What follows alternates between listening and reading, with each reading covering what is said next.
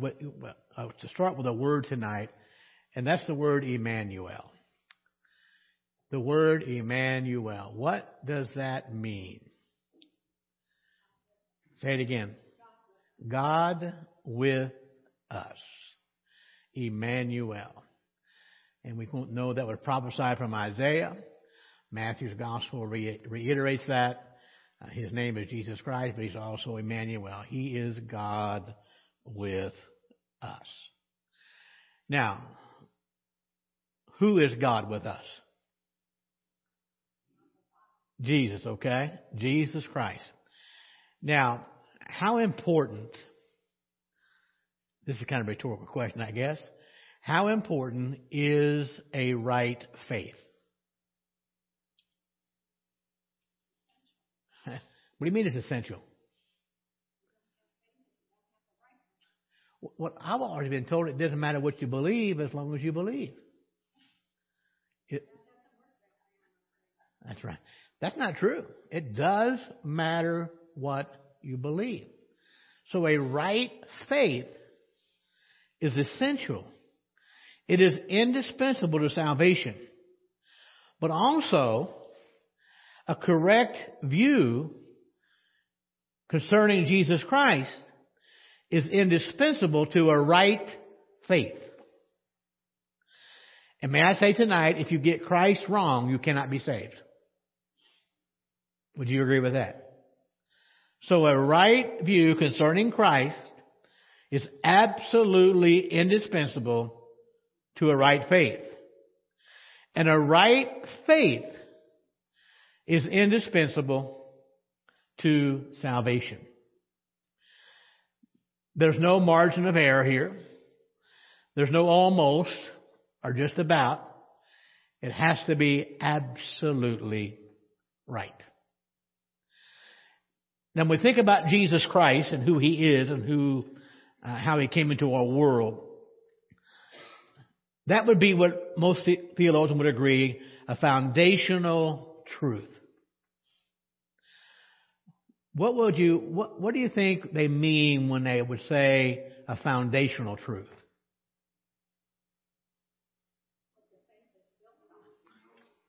What it's built on. How important is that? Yeah. If the foundation is weak, the building will never stand. I built a couple of houses for ourselves to live in, and it always made me angry when we would get draws from the bank. They'd break it down, which I understand that because they didn't want you spending all the money up front, but they'd give you a foundation draw. And basically when you got your foundation in, they would give you a fourth of your money. And most of the time that could be anywhere from $20,000 to $40,000.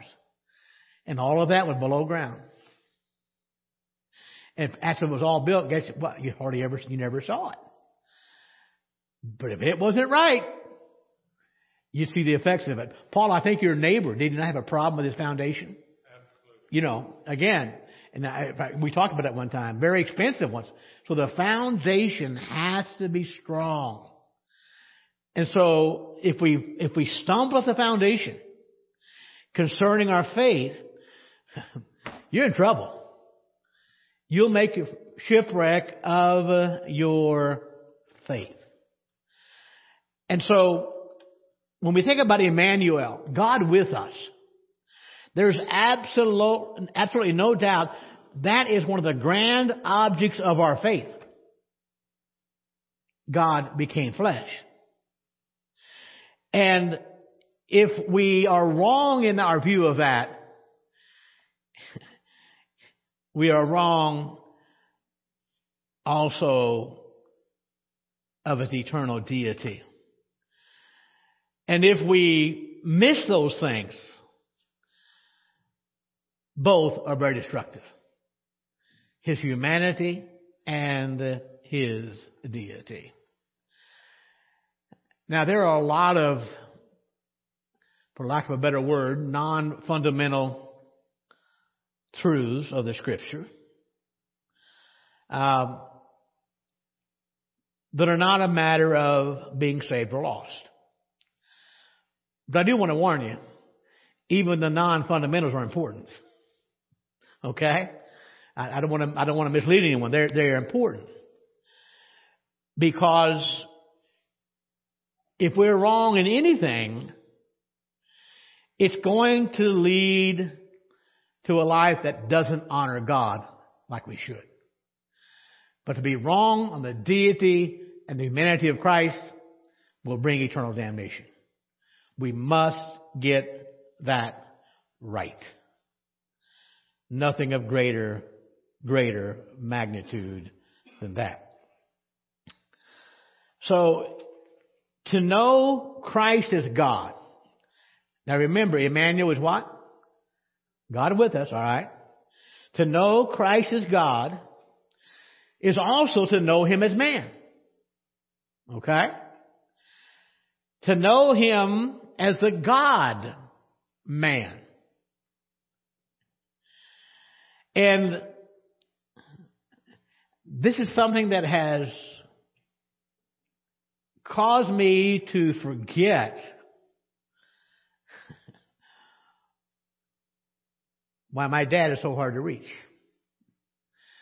Because that truth, to know Him as a God-man, can only be revealed to us by the Spirit of God. Now think about that. Now it's interesting to know Christ as God. We know about that. To know Him as man, but to know Him as God-man. And we know that because of the divine revelation of His person. And the only way you can know that is to be born again. You don't learn it in school. You don't learn it from studying the Bible. Now, don't misunderstand me, okay? But how many know you can study the Bible till you're blue in the face, and there are certain truths only God can reveal to us through the Spirit. And so there's no other way we can know who Christ is except by divine and special revelation. Now, we're going to read some verses, a verse from Galatians in just a moment. And I'm going to ask a rhetorical question. You ever heard of a fellow by the name of the Apostle Paul? Okay. Would he be considered a pagan before he got saved? Okay. He was religious. Would you consider him ignorant of the Scriptures? No. He was well versed. He was well studied. He knew the law. He thought he was absolutely right. So again, I would submit to you, if a man could know Christ is the God-man, His divinity and His humanity, just by study of the Scriptures alone, Paul would have done that. But it didn't happen that way. It didn't happen that way. Galatians chapter 1, look at verses 15 and 16. Somebody read that, please.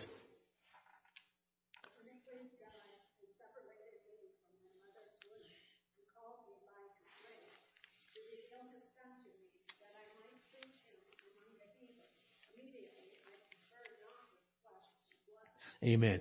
Don't you like what Paul said here? Now notice this. Paul has some tremendous education in Scriptures. And he knew that it was God who had separated from his mother's womb. But there came a time in his life when he realized there was a particular time when God called him by His grace. And God, when it was pleased God, revealed His Son, Jesus Christ, to Paul.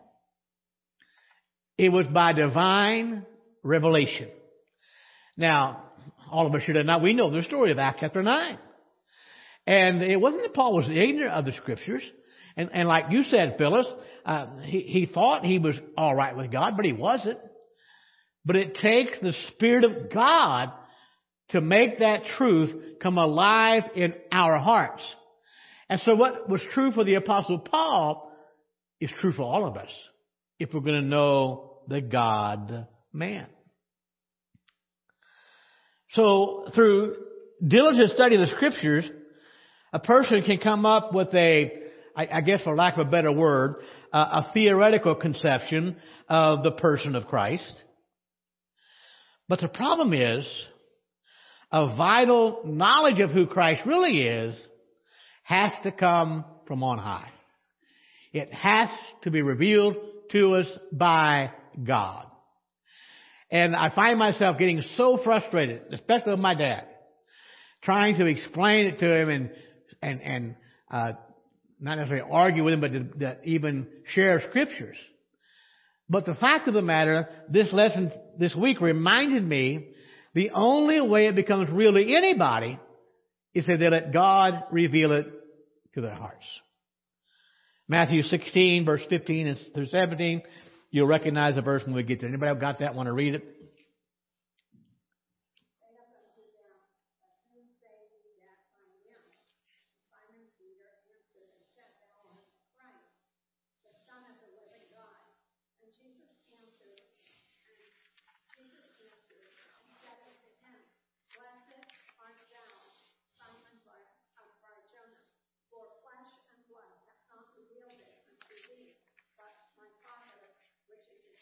Amen.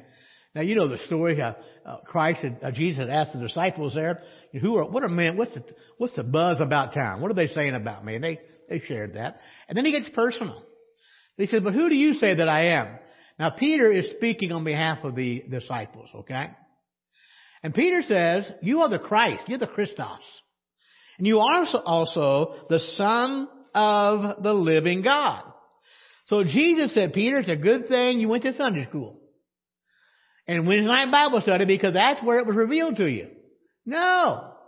Man didn't reveal it to you, Peter. They couldn't. Only God, the Father which is in heaven, only He can reveal that to you. So when it comes to understanding who Christ is, His divinity and His humanity, certainly the natural man can gain a theoretical and a theological knowledge of Christ, but saving, soul-transforming view of Christ can only be given by the Spirit of God to those who are born again. It has to come from above. Now, by the way, I'm glad for that. Because once it comes from above, you won't doubt it. You will know what you know because the Scripture has been made alive in our hearts. Now here's what's interesting. Now again, our focus tonight is on the humanity of Christ. And I know that we have taught it enough here at our church, and most of you know. And if I ask you a question, was Christ God or was He man? What would you say? He's both. If I ask you, was He more God or more man? What would you say? He's equal, right? We know that, okay? And that is so